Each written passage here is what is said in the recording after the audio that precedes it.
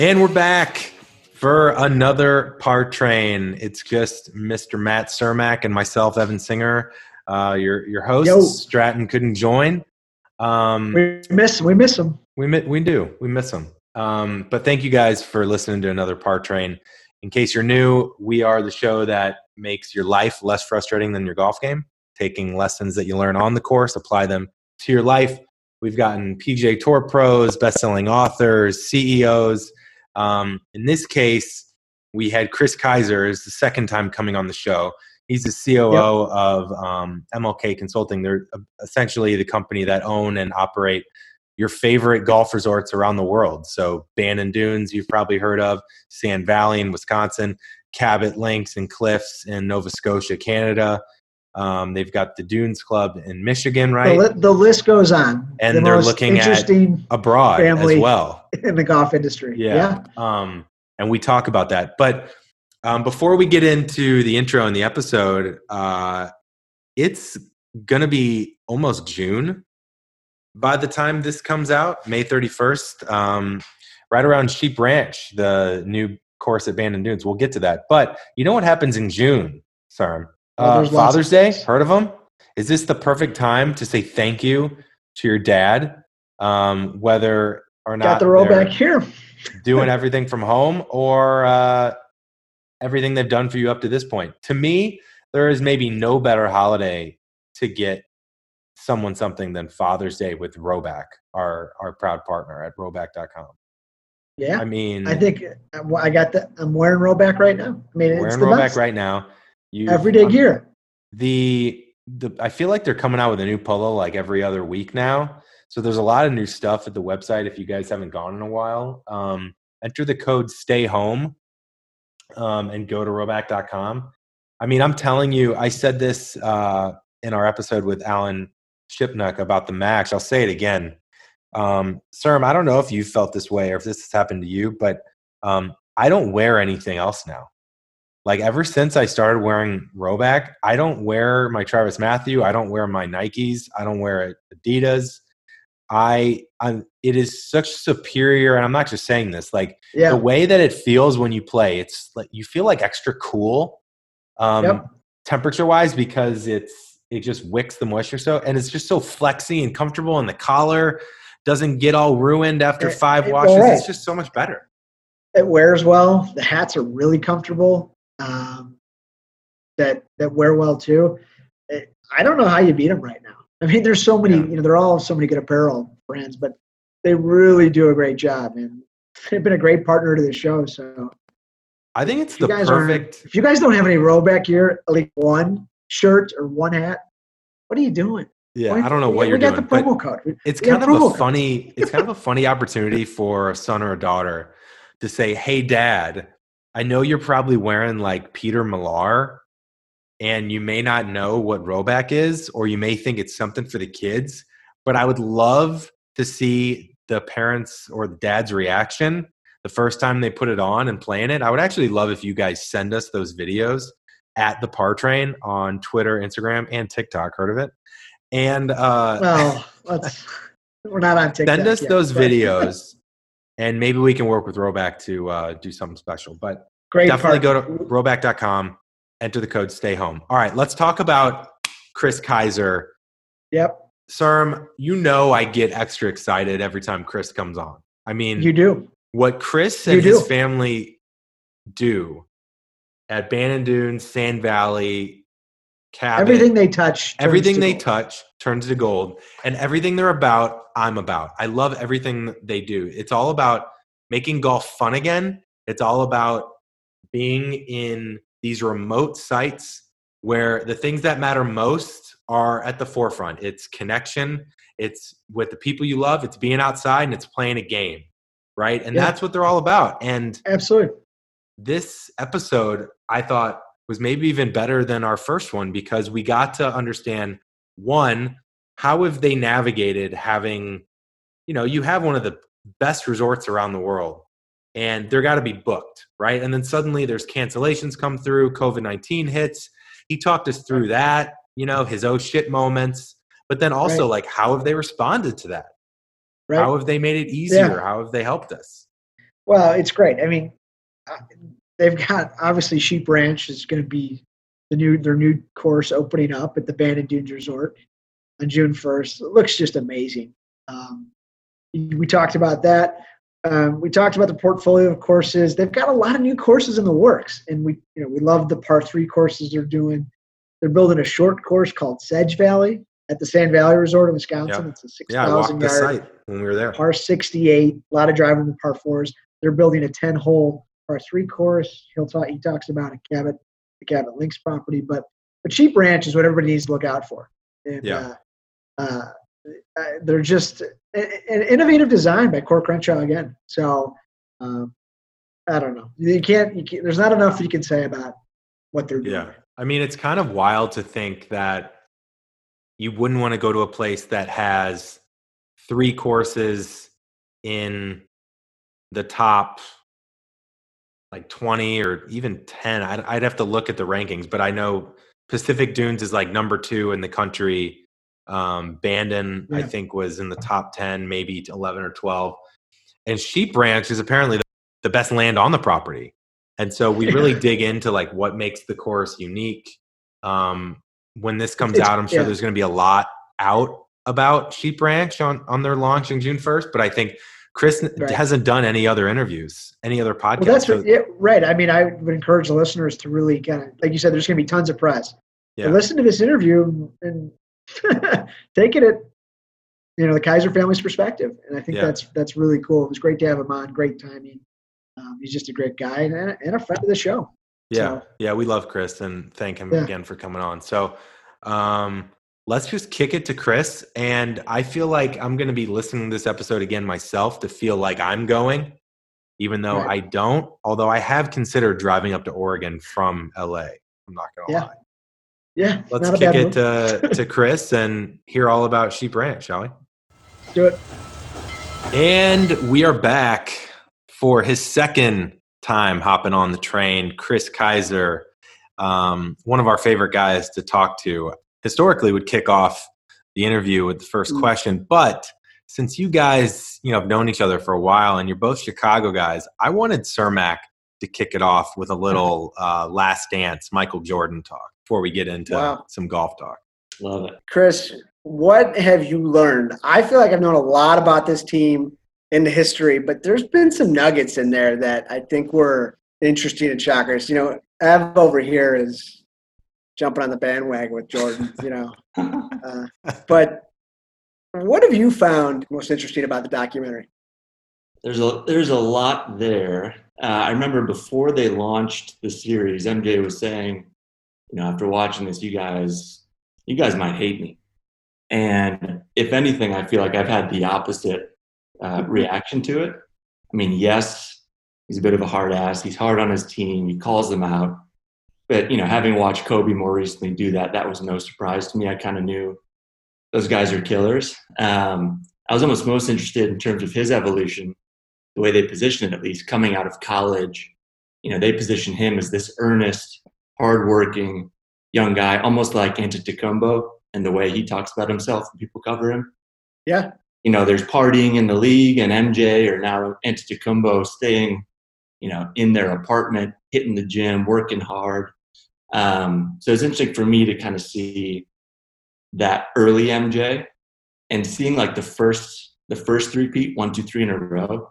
I was born in '88, so I more gravitated to the second half.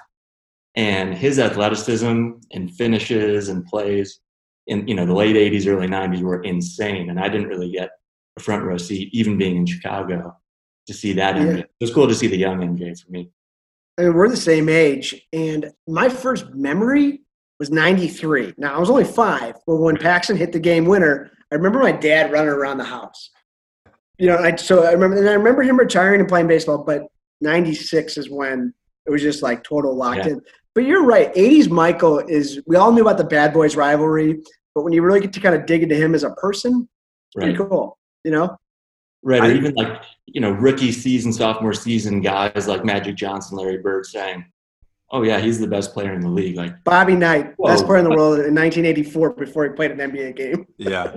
Insane. He hit a, national championship game winner in North Carolina. We've all seen that, but like whoa, almost like LeBron and his coming up, a little different because MJ wasn't in the age of Instagram, but. Well, Chris, and I think this was cool for us Chicagoans growing up, but like you grew up in St. Louis, and just everybody were Bulls fans, like, right? Like, yeah, I remember watching for sure. You know, I don't think anyone in St. Louis is real big in NBA fans because we never had a team, but I would follow and watch the Bulls because I think everybody gravitates to greatness. The one thing that caught me that I didn't realize actually really inspired me was that he played for 7 years without winning. And I didn't realize he was catching so much flack in the media about not being able to win the big one. Right. Which kind of makes me, this is a follow-up question, Chris, that I just thought about. Do you guys, and this can be for you too, Serm, do you guys think that there is a lot of weight, and there should be a lot of weight being put on when you get to the championship, never losing?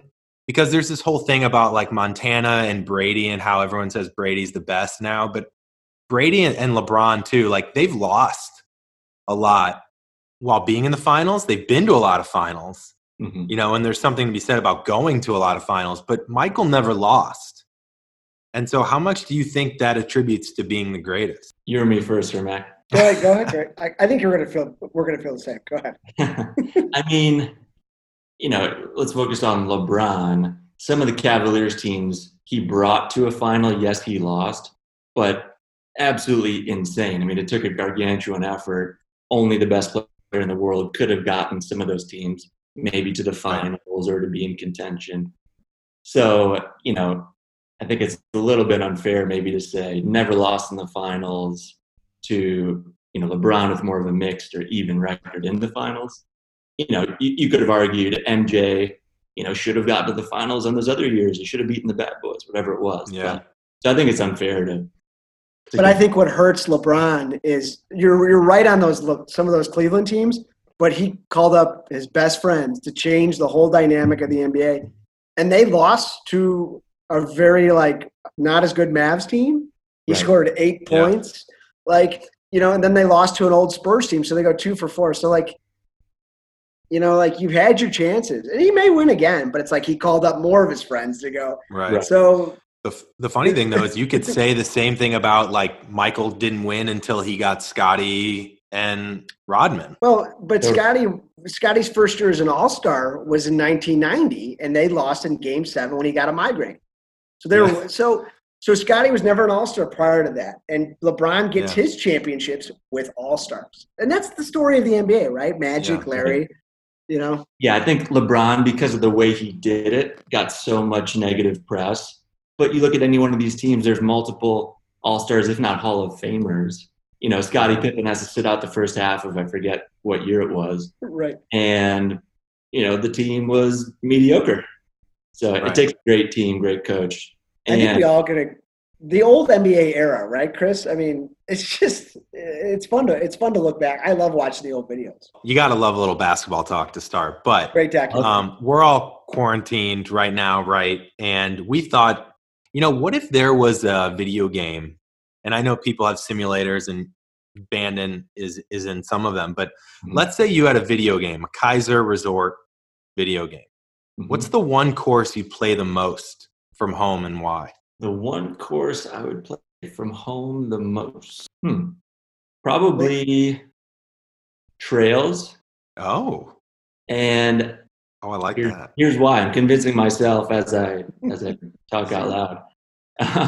You know, being in person, a lot of people discount Trails because it's not on the ocean. But I think if you take the ocean away, Trails is arguably as good, if not better, than any other course that, you know, we've been involved in developing. It's also a fairly difficult course. So like we were just talking about, you know, when I cold top it, shank it, pull it, thin it, a little bit less forgiving, let's say. But in video game, you have the power of, you know, putting it where you want to. That's great. So that's my the back it up with the driver move. Spin back with the driver. Back spin after the bomb. And there's something about playing the hardest course on the video game, or Lynx Golf on our computers in the 90s, right? And to that point, I mean, I think my highest score might have been at Trails, and it was my favorite. But with the state, obviously, of everything that's going on, we did want to dive into, what you guys have done. Mm-hmm. And, it's an interesting situation, right? Because you've got properties, you've got an operation that is across the globe. Right. And when you think about different local governments having different guidances, how have you balanced the local guidances with, trying to create a central strategy for how you reopen and how you've handled this so far? Yeah, it's been obviously for everyone a tough eight or so weeks. I think we're on the back end of it, and it feels a lot better either being open or talking about opening. We're now open at Sand Valley and Bandon. It really, to answer your question, has just been about information sharing as much as possible between resorts. So we cracked the code early on at one property relating to housekeeping. Okay, take that blueprint, share it with the other team. It's not saying do this, but it's saying here's a roadmap and deviate where you need to. So whether it's housekeeping, whether it's F&B, whether it's the check-in process, pre-arrival, every component of our operation, anytime someone kind of cracks a code, okay, we share that information across properties. But it's been tough. I mean, you look at Cabot Links and they're impacted by the border shutdown between Canada and the US, which as of this week has, been made indefinite.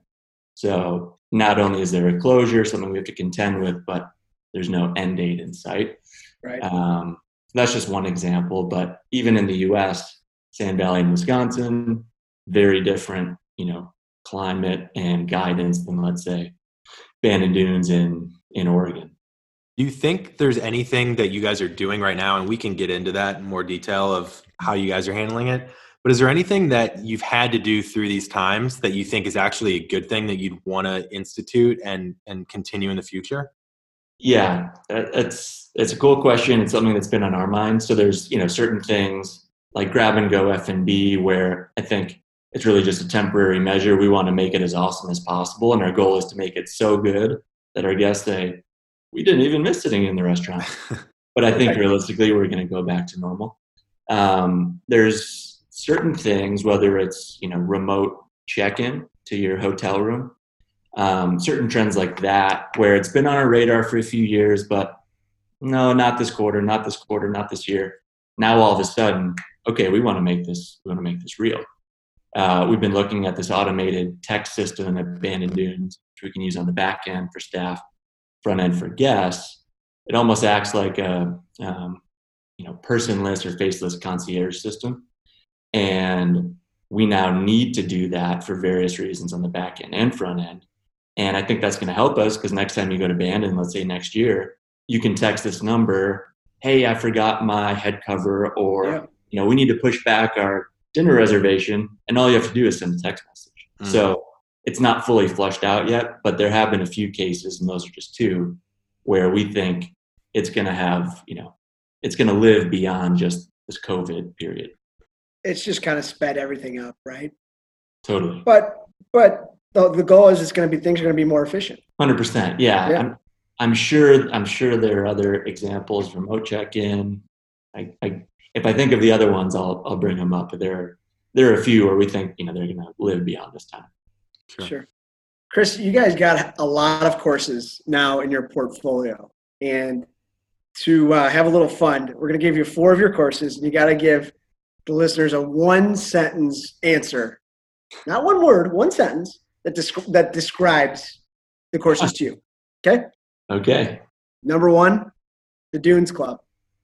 The Dunes Club. No T markers, tons of fun, Pine Valley-esque. I mean, I'm in.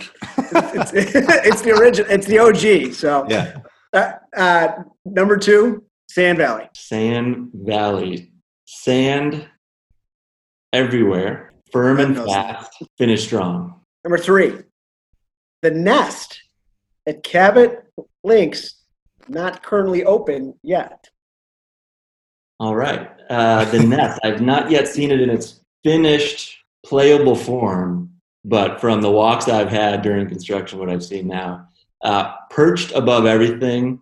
You're going to love what the team has done, but maybe even more so distracted by the views that you have. I think it's the perfect kind of afternoon complement to 18 or 36 on either of the courses. 10 holes, right? 10, yeah. Lastly, Sheep's Ranch. Sheep Ranch. Mile of ocean frontage, 9 greens on kind of the edge of the world is how it feels. Corin Crenshaw created a routing that feels kind of old world. There's no bunkers. And you're going to have a blast, and it's going to make you think really hard about why you love the course so much. You guys had a really nice article done on your family in Golf World last year. Mm-hmm. And Evan Schiller had some great photography of your guys' clubs, and we had Evan on the show. So just a really fun article. And they mentioned in there the Kaiser family made golf great again. I think we all think that's really true. I think Evan and I were talking, we think, guys really made golf fun again.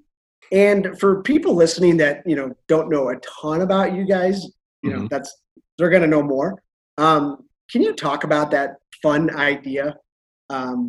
Because, Evan's played a lot of your courses, and I've played the dunes and such. So I think it all comes from my dad. He kicked this whole thing off. Michael and I feel super fortunate that we get to now work with him and do what we do and work together. And I think one of his greatest strengths in life and in business is he asks great questions, and he listens to anyone and everyone, whether you're the taxi cab driver or shuttle van driver taking us from, Killarney out to a golf course, or, you're running the show somewhere. He's always listening. And so I think he kind of applied that when he went on his trips over the years to Scotland, Ireland, old world golf courses. And he just thought about, why is that so great? Why do I want to keep on doing it, no matter if it's been in a magazine or touted, or we just stumbled into it? And I think he boiled it down to kind of the no frills, no throw pillows, no ATM fees, no concierge, just awesome golf. And a component of that is, I think, seeing his own game and people he plays with. He likes to play fast. And so stopping to look for your ball or have people help you look for your ball because they feel obligated, that's like the worst thing possible in his mind. Pace of play issues, people get stressed out, right? Yeah. Totally. Yeah. Pace of play is big for him. So pulling from all these different sources of inspiration and people, I think it boiled down to, can you make golf, great golf courses, fun to play. You don't feel destroyed and humiliated and want to give up the game. So long answer, but I think it kind of boils down to his approach. The interesting thing about that, Chris, is it's like, I don't know, my sense, you tell me if I'm wrong here, but my sense is that it's probably started like that, right? Great golf. Yeah. Get the golf right, everything else falls into place.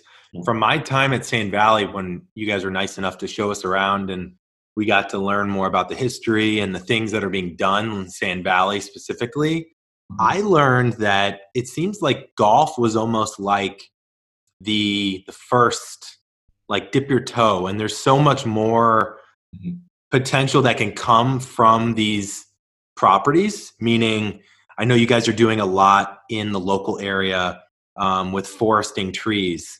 And creating gardens and having tennis, grass tennis courts and four-wheeling and using the land to give back to the communities and leveraging it to do more. Would you say that the starting with, obviously that's the core, right? But do you agree that that's kind of evolved and you guys see that there's been a new opportunity to leverage these properties to do more in the area? Yeah, I think so. I think it depends on the property. At Sand Valley, that's certainly the case. Yeah. Michael, my brother, and I have really been excited about all the opportunities beyond golf, but always reminding ourselves that golf comes first, second, third, fourth, and fifth. But things like grass tennis, having our chicken coop and garden, kayaking and paddleboarding, hiking. I think it boils down to long-term, what are we passionate about? Yes, it's golf, but even bigger than golf is being outdoors with people that you love. Yeah. Our grandfather, my dad's dad, was an Eagle Scout. He led the family on hiking trips. And so I think that kind of seeded that love of outdoors with my dad, and golf was kind of the application, the way he decided to apply it. And he loves golf.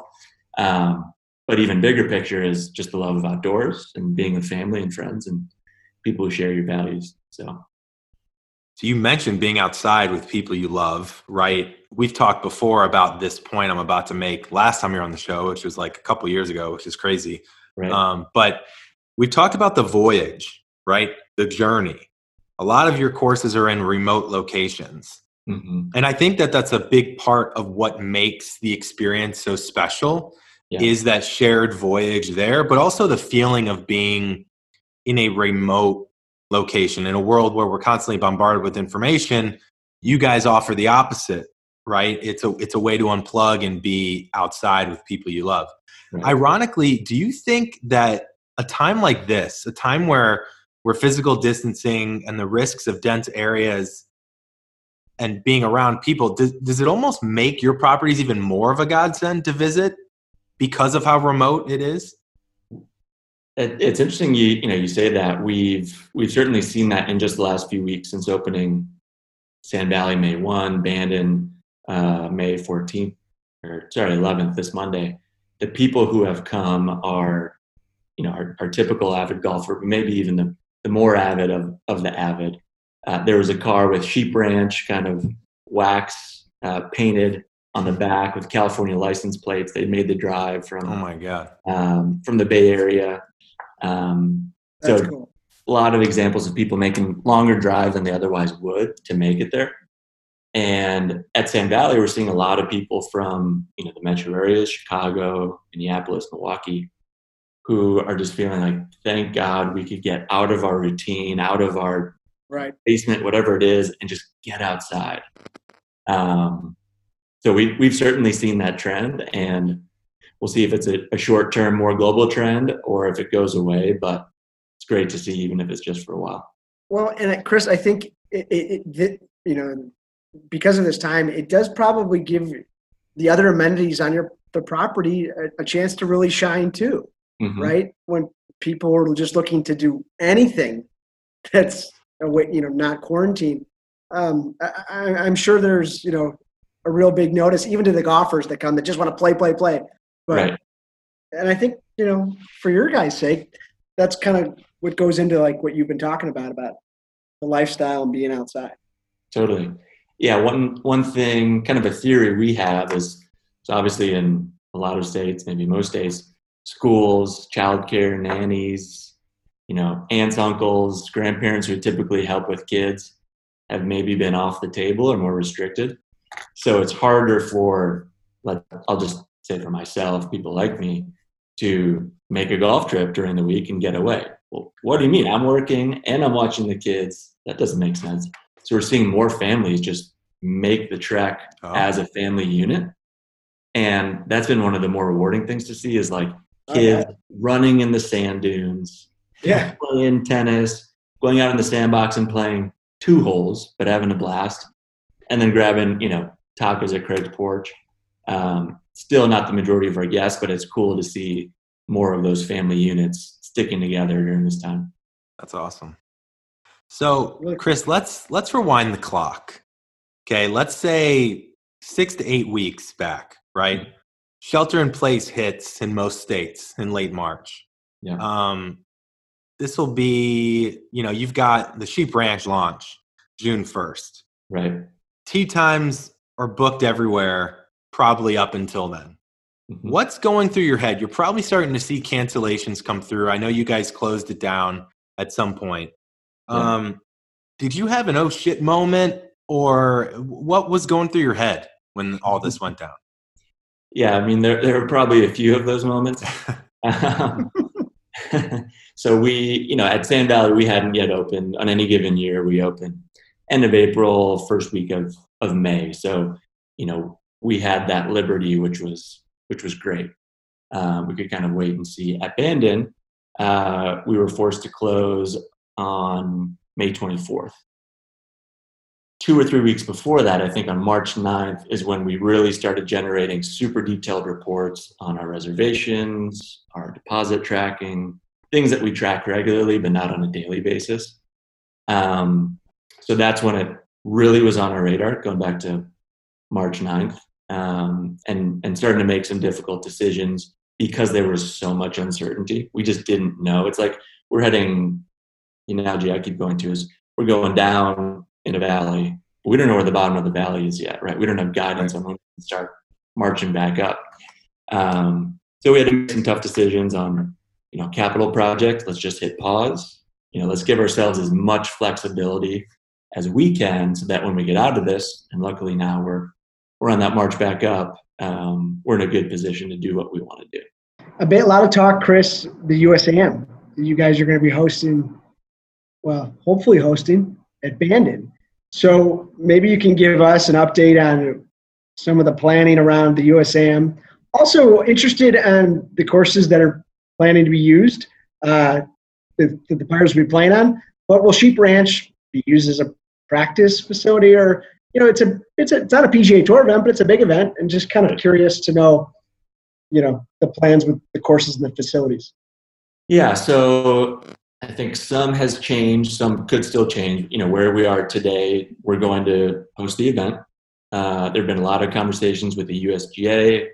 I think they've been looking at what the PGA Tour is doing, not to dictate what they do and how they handle it, but as a guide. We've been dealing with our, municipal government, our, county government officials, state government officials, to try to see, with gathering size, what we can do. So as of today, we're going to host the event. It's possible the event size could change, and I don't want to speak, officially, because I could have some of these a week or a day behind on certain data. Right. But we're going to have it. It could be that the field size changes. It could be that things like welcoming dinners, which are such an integral part of the experience for the players and how they look back on an event. Sir Mac, you know better than anyone.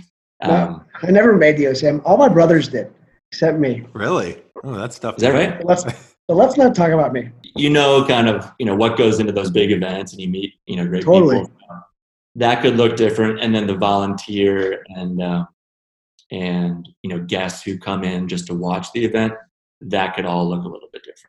My dad has always thought, given his priority on amateur golf, he's always thought of the USAM as his fifth major, at least. It's that significant to him. So while we've never hosted a professional tournament, hosting the USAM is really kind of the pinnacle for him, and I guess for us as a family and for our resorts. Yeah. Well, I think we're also kind of interested because of the COVID situation, and like you're trying to plan the largest amateur tournament in the world, but everybody's quarantined. You've got a new baby in the home. Your life's changed. How have you and your brother been able to, manage your teams across the world and still kind of run the operations when you're really everybody can't be where they need to be on time? Right. I'm kind of interested what your process has been like these last few months. Yeah, that's been a challenge for sure. And I think for everybody in this time, more Zoom calls, like this, and conference calls to the max. We're lucky that the leadership, the leaders we have on the ground at Sand Valley, at Bandon, and some of our leaders, from Kemper Sports who help out at both properties are awesome. So, when we're away from Bandon or we're away from Sand Valley, we know the property's in great hands. And where we like to spend our time is on those new projects, the value adds, Sure. Things that are changing. Sheep Ranch has obviously been a huge effort. So luckily we can rely on our on-property teams. And then I think more than ever, it's been a little more divide and conquer. Our interests and skills overlap quite a bit. So when we can, we like working on projects together. And, probably over the last 60, 90 days, we've had to say, okay, we've got to divide and conquer right now. We'll get back to this project we can work on together. Speaking of Sheep Ranch, obviously, that's the big one. It's coming up in, what day is it? It's the 15th, Friday. So you're a couple weeks away, a little over a couple weeks. Before we talk Sheep Ranch, this question is the first one I wrote down, because this one I wanted to talk about maybe more than any of them. Okay. I love talking about the logo process. Tell me that you tried a sheep logo and it didn't work. Tell me that you went there first, and then talk me through the process of how you got, not saying I don't like it. Yep. But tell me how you got to the official logo of Sheep Ranch. Yeah, so I think any logo project is always interesting. Going back to my dad's process, and for creativity, it's asking tons of questions of people people who've traveled, people who know logos, and let them source ideas. So we started by just sourcing ideas. We need pictures of sheep. We need drawings of sheep. We need doodles of sheep. So sheep. And we got pretty far down that road. And my dad thought, I've kind of seen it. I don't know that I want a sheep representing the golf course. So we didn't put it on the back burner, but we put it to the side and then said, okay, well, what else could there be? There was a fire truck option, which was my personal favorite. Fire truck comes into play because for the life of the Sheep Ranch before, the new course, it was irrigated using 2 old school fire trucks that are still on property today. You'll actually see them when you drive in now. That's how we watered the greens. We watered the fairways. Wow. So I just thought it was a cool story. Yeah. And then a few other one-offs. So we to get started, go to a big group, send us your ideas, deviations of the ideas, tweaks to the ideas, and then try to boil it down. So we had our best 3. We put them in the pro shop. We had people vote and buy gear, and kind of a surprise win for the Shepherd staff that ended up winning. That was like an 11th hour entry that one of our team members put together. Interesting. Yeah, my mind initially went to like Got the people involved. A Bethpage, the character of Bethpage, or what's in Carolinas? I'm drawing a blank. Pinehurst Putter Boy? Pinehurst, yeah. Pinehurst. I was thinking like my mind went to like the shepherd, right? Like with his cane. Right. But I'm always fascinated because logos is it can carry a lot of weight. If people love it, it'll carry through, the apparel sales, and it's an iconic thing. And so choosing that, it's also a very opinion-based thing. And so landing on that across all teams is very, very tough. I'm always fascinated by that process. I think I'd compare it to, my prediction would be, just like Old Mac started with a very classic, clean, almost like a private club logo that's non-distinct, OM. Mm-hmm. And then over time, the Ghost Tree on the 4th hole, we tested it out, and it's just exploded. Last year was the first time we saw more gear with the Ghost Tree than the OM. Yep. I'm guessing one of these, I'll call them mascots, whether it's a sheepdog, a fire truck. I'm guessing over time we'll test some of those, and those will slowly but surely become the leader in the clubhouse. But that's just my prediction today. Yeah, between you and me, real quick, I've always prayed that there'd be like a pine or a tree for trails instead of the butterfly. Yeah. I know Kapalua has their popular butterfly, but I've always hoped for a pine or something there. So, just throw that in the back pocket. Well, Bill Core would be happy to hear that, because when he got the butterfly at Trails, he said, guys, am I the butterfly guy? First I get Kapalua, now Trails. When we were building Sand Valley, we actually joked with him that it was going to be another butterfly logo. That's great. Chris, let's talk a little more about Sheep Ranch, obviously, because it's set to open. Can you talk about what makes it different than the other courses, especially its contemporaries around property? And what advice would you give to a guy going to play a 15 handicap, let's say, to get them a good thought when they're out there? Good thought.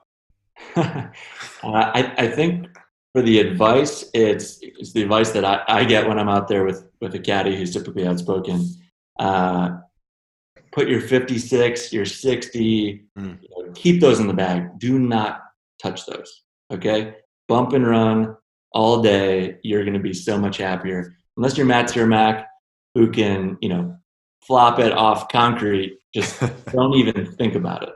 So I think for You're saying work on that 7 and 8 iron chipping that everybody thinks they're going to do but never does, but it's like you better learn how to do it. It took me half the trip to actually realize this. I kept trying to play these pick shots, and I kept getting sand and heavy hits. So yeah, that's probably the number one lesson. in terms of what's different, what are people going to see? They're going to notice the ocean. I already mentioned 9 greens on the ocean. You see and feel the ocean from every hole. The first hole plays right down to it. So right off the bat, you kind of you get hit in the face with it. There are no bunkers. And I think when people hear that, even when I heard that, we were talking about that before we went on today. Go ahead. Yeah. Well, I'd be curious, what does that make you guys think or feel, Oh, he's turning it back around. What about you? Yeah. Go ahead, sir. I'll let you start. Immediately, when I think of like links golf, that feels odd to me, right? Just like it just is like, huh? Like what's going on here, right? Like, at the same time, I think I can go out and score pretty well because assuming it's not too windy, right? Because the bunkers can be just death traps, Right. depending. Yeah. To me, it's like when you hear there's more ocean. Like the first thing I heard about Sheep Ranch, even before you guys announced that it was going to be, the 6th course, if you include, the preserve, I heard it's like the best property, right? Because I had heard about Sheep Ranch when it was kind of like this: you pay, you leave the money, you go mess around. And so, but with that being said, though, that is an initial, like, your hair stands up, like, oh wow, I want to go play that. Mm-hmm. But it's also hard to differentiate that in your mind from like a Pacific, because it's all amazing views on the water. So personally, I kind of like when I hear something really different like that. It's almost like my feeling when I heard there's back-to-back par 3s on Pacific, right? Because it's something that you remember and it's something that sets it apart, and that it could be a draw as much as it might make people go, huh? That's usually a good thing, Yeah. Well, that's interesting. And Chris, before you jump back in, I've not been out there, but, obviously when it's windy and if there's some precipitation, the golf courses can be just really, really challenging for people, Totally. right? So getting back to, Kaiser finding fun themes or enjoyable, did that have something to do with it, knowing the unpredictability on the property? Maybe not, just wheels are turning here. Fair question. I don't think so. And in talking, with Bill Core about it, whether it's a defensive answer or not, I think it's more truth than anything. He talks about a good golfer, and keep going back to you, Sir Mac, you might rather be in a traditional bunker, right? You don't have to hit the ball. You're going to get it to within, give me range, 4 feet, 5 feet every time. The lesser golfers, 15 plus handicaps, they actually kind of struggle out of the sand. And so if we have, it's not a sand bunker, but a depression kind of protecting the greens, we're going to keep that grass a little wispier and longer. I'm happy because I know I can, get right underneath it. I don't know, I can't speak for you, might not like that as much. I think part of it was the amount of wind. You can get pretty exposed out there in the afternoons or a windy day. Sure. And the wind just gets, the sand gets sucked out of the bunkers. It's harder to maintain. So that was part of it. And I think it was smart of Bill Core and Ben Crenshaw For sure. to kind of buck the norm or the trend, at least at the resort. I think visually and playing wise, it just feels totally different. It's like this, I don't know how to describe it, but it feels like a classic links, but just perched right on the ocean. There's something that feels super different to it. Well, and it's just really kind of the genius behind those guys, because you keep building golf courses and it's similar on this whole property, like finding identity, right? And you're just guys are continuing to find that, and what memory somebody's going to have, right, from playing there towards Pacific or the trails. Totally, yeah. And in my mind, once you're there, once you've played it, it feels totally different than the other courses. Okay, yes, you're on the ocean. Yes, firm and fast. Feels totally different, and I think that's a good thing. So this is gonna be a fun little exercise. You've got 6 options to play. Okay, we're talking Bandon here. Okay. When you include the par 3, which arguably, we said this last time, might have been my favorite experience in the whole trip. Let's say to make it easy, a group of 4 friends. You live locally, so it's easier to drive, you want to get out through this whole quarantine situation. Mm-hmm. Let's say you took 3 days. What is the ideal lineup at Bandon? You schedule out. How would you schedule out their 3 days? So there's a few pieces I'd start with, and then based on preference, whatever you could fill in from there. I might start on day of arrival. Let's assume you get in a little bit afternoon, get a quick bite, and head out. I think starting on Bandon, it's a great course to start on. It was the first golf course. It actually gets the most play out of any of them. It's fairly wide and generous and friendly. Not to say it's easy. So for your first round, you're shaking out the kinks. It's going to feel good. And if you're playing in the afternoon, the finishing stretch, 15, 16, 17, you might start catching the sunset as it goes down as you play along the Pacific. So certainly it's a great afternoon round. I like it as kind of the first kickoff. Okay. I think the other pieces I'd put in there, I like playing Old Mac in the morning. It's exposed to the wind, and I don't have a punch shot, Cermak.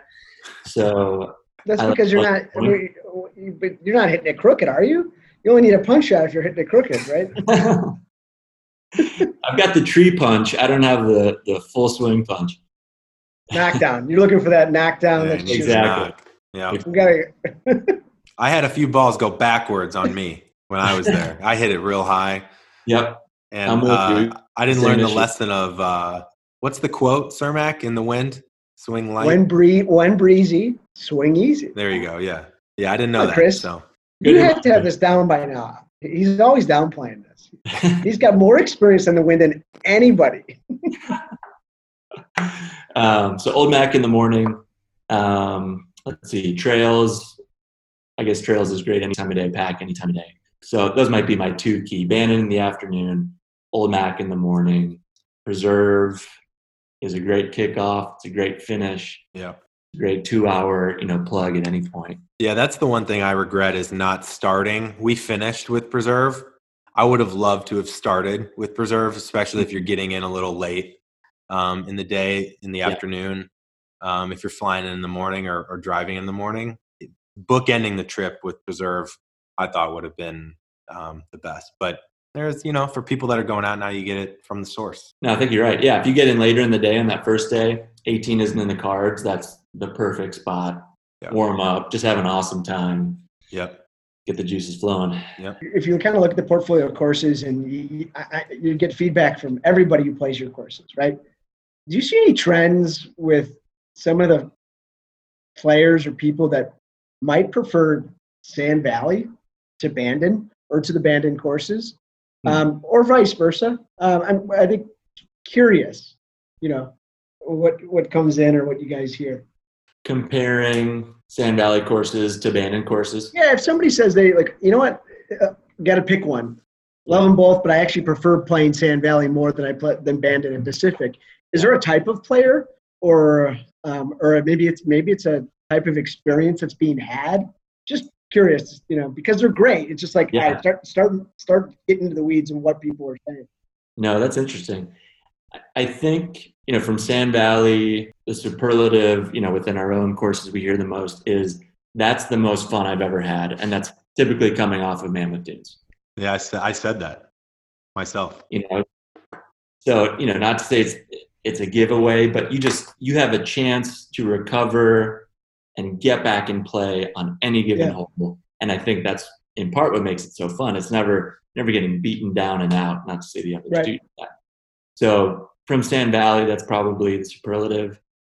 We hear, I think better golfers are sometimes bashful to say that. It's almost like they feel they have to say they prefer the tougher course, which Sand Valley is a little bit tougher. So sometimes people kind of sheepishly say, I think Mammoth was my favorite. It's like, that's totally okay. Yeah. That's fine. It doesn't have to be the world's hardest course for you to, prefer it or enjoy it.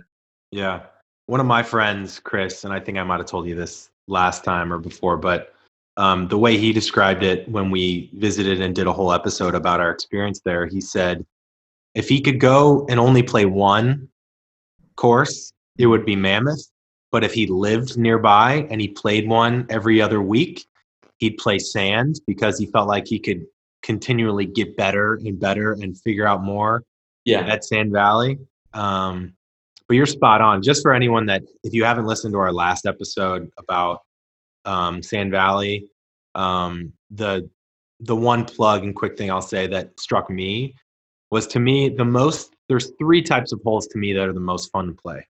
One is a drivable par 4. Second is a reachable par 5. And the third is like a mid-range par 3. Mm-hmm. And the whole back 9 is that 3 times in a row. And it's just the most fun. It goes right up to the clubhouse after you see the fire pits lit. I mean, it's just a really amazing back 9. The whole course is, but that's what came away for me. That's well said, Ev. Yeah. Yeah, no, I think you're right. Drivable par 4s are my favorite hole.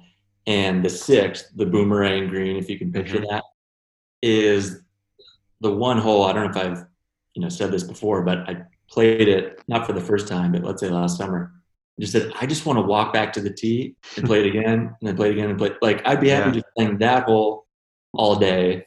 And I'm sure a lot of courses you could find that, but that's a cool sign of a fun hole and then a fun course too. For sure. So you got to give us an update on Sedge Valley at the Sand Valley Resort for the listeners out there who aren't following the progress.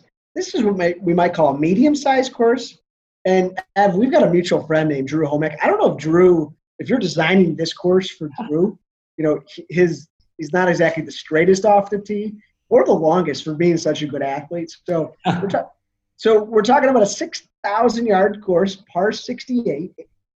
Talk to us on the progress there, and we toured this. We toured this property before when we were there. So I had to give Drew a shout out, Chris. He would be so mad because we didn't do it last time. I can't wait to send him that clip. He deserves it. He really does.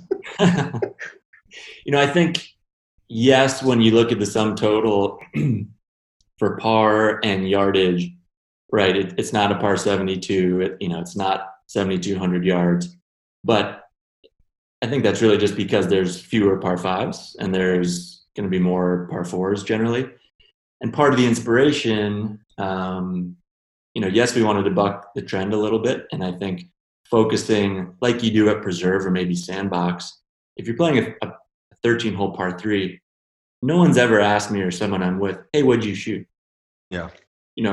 Oh, you shot 39? Good for you. Or at Sandbox, you shot 51? Way to go, even par. That just it goes out of the question. And maybe if it's cool. Not, par 68, then okay, who cares if you shot 76 or 83? It's about each hole. It's about the routing. It's about the experience. And Tom Doak and his team can build some of the coolest holes and par 4s, drivable par 4s, going back to that combo. In the game. So is it a shorter course? If you look at any given hole, not necessarily. It just looks a little bit different than your standard golf course in America, probably. And who knows? Maybe you tell a friend I shot a 78 and they have no idea that it's not a par 72. You know? Can still feel great about breaking 80 or 90 or 100. Yeah, I love it. So this is our last question, and then we'll let you out of here. But I was curious what the rest of the year looks like for you. What's changed for you in regards to your travel schedule? Will you drive to most places? Kind of where you're, if you think about where you were at the end of last year, thinking about 2020, I'm sure it's changed.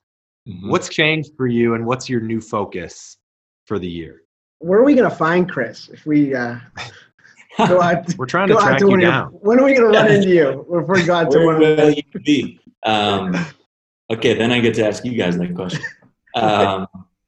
So I'm planning on going to the Sheep Ranch opening on June 1st. So I'll be there. That's a Monday. I'm going to be there the Friday before till the day after. And in my mind, that's really more of a celebration. Typically when I go to Bandon, I might sneak in 9 holes, maybe 18, or 9 holes at the Preserve. This is it's not right, I know. This is a celebration. So when people like Bill Core are there, our whole team on property, media members and avid guests that we've gotten to know over the years, I think opening day for sure, we'll just have fun. And then the other days, it'll be great to see the courses and see what our operations are looking like with some of these small tweaks we have. So that's my next, I guess, bigger trip, and then probably a bunch of day trips to Sand Valley. I'm going with my wife and her family mid-June up to Sand Valley. Gonna rent some cabins and cottages and have that golf and family experience we talked about. But it, you know, with COVID, it certainly makes you ask, okay, what do I need to do versus what would I like to do? And you got to think through that. At least I do a little bit more. Well, that's it. Anything else you want to plug? If not, we'll let you go. Matt Tully, another friend. Do you want to talk about his game real quick? Oh, his game is awful. He's distracted. He's on his phone nonstop. If you threw that in the lake, he'd shoot 78, but he doesn't care enough. He's an important guy. You know, we gotta give it to him. No, this is fun. This is fun, Chris. This is a good kind of overall look at kind of what's happening with your guys' courses. And no, I really appreciate it. Yeah, one quick thing, Chris, I just realized we never really, people might be thinking, well, how's it going to look different? We talked a little bit about the mobile check-ins. I realized we didn't really go into, are your cups, are they raised? Do you have the little thing that lifts the ball up? You got the noodles from the pools? What can they expect if they're coming? I hope you don't have the noodles, but we get it if you do. Okay. I know I lied. I said there's no more questions, but I did realize we never confirmed. No, it's good because that was my plug. I wanted to get the word out that we're open. You can come play. We have raised cups. So a topic I think you guys need to think about. I've heard of a few people who have felt robbed of a hole-in-one. Oh. The ball rolls in, and when it otherwise would have fell, momentum took it out of the cup. So they're saying, was it a hole-in-one or not? So this could be the summer of robbed hole-in-ones. But no, golf, I think, depending on your group, it's going to look very similar to what golf typically is, with some of those special considerations we've all read about, we've all seen. Our team members right now are wearing masks. If they're in F&B, they're wearing gloves. So you can't see their smile. That's a big part of hospitality, but they still have those smiles just behind the mask. And then we've tried to make food and beverage in our restaurants, which is probably the biggest change, just as frictionless as possible. So when I was out there 2 weeks ago, I was on my phone. It was 1:30. I went online on our website. I ordered dinner, said 5:30 pickup. Later, I walked in, didn't have to touch anything, grabbed my bag, said automatic tip, charged it to my room, walked out the door. So if you're someone who's feeling, nervous about that process, totally get it. And we've tried to address all of those pain points along the way. And then you can do, what the experience is all about, and that's playing golf and being with your buddies or family and have a great time. Love that. Oh, that's great. Well, maybe I should I might drive. Who knows? Up in the car. I might drive up the coast. Well, Chris, it's always a treat to have you on. And so best of luck. I know the Sheep Ranch has been a long time coming, so best of luck on June 1st. Congrats to the whole crew on that. Thanks. We'll be celebrating from afar for you, and we'll look forward to talking to you soon. That sounds great. Thanks for having me. This has been great. All right. Thanks, man. See you, Chris. Guys.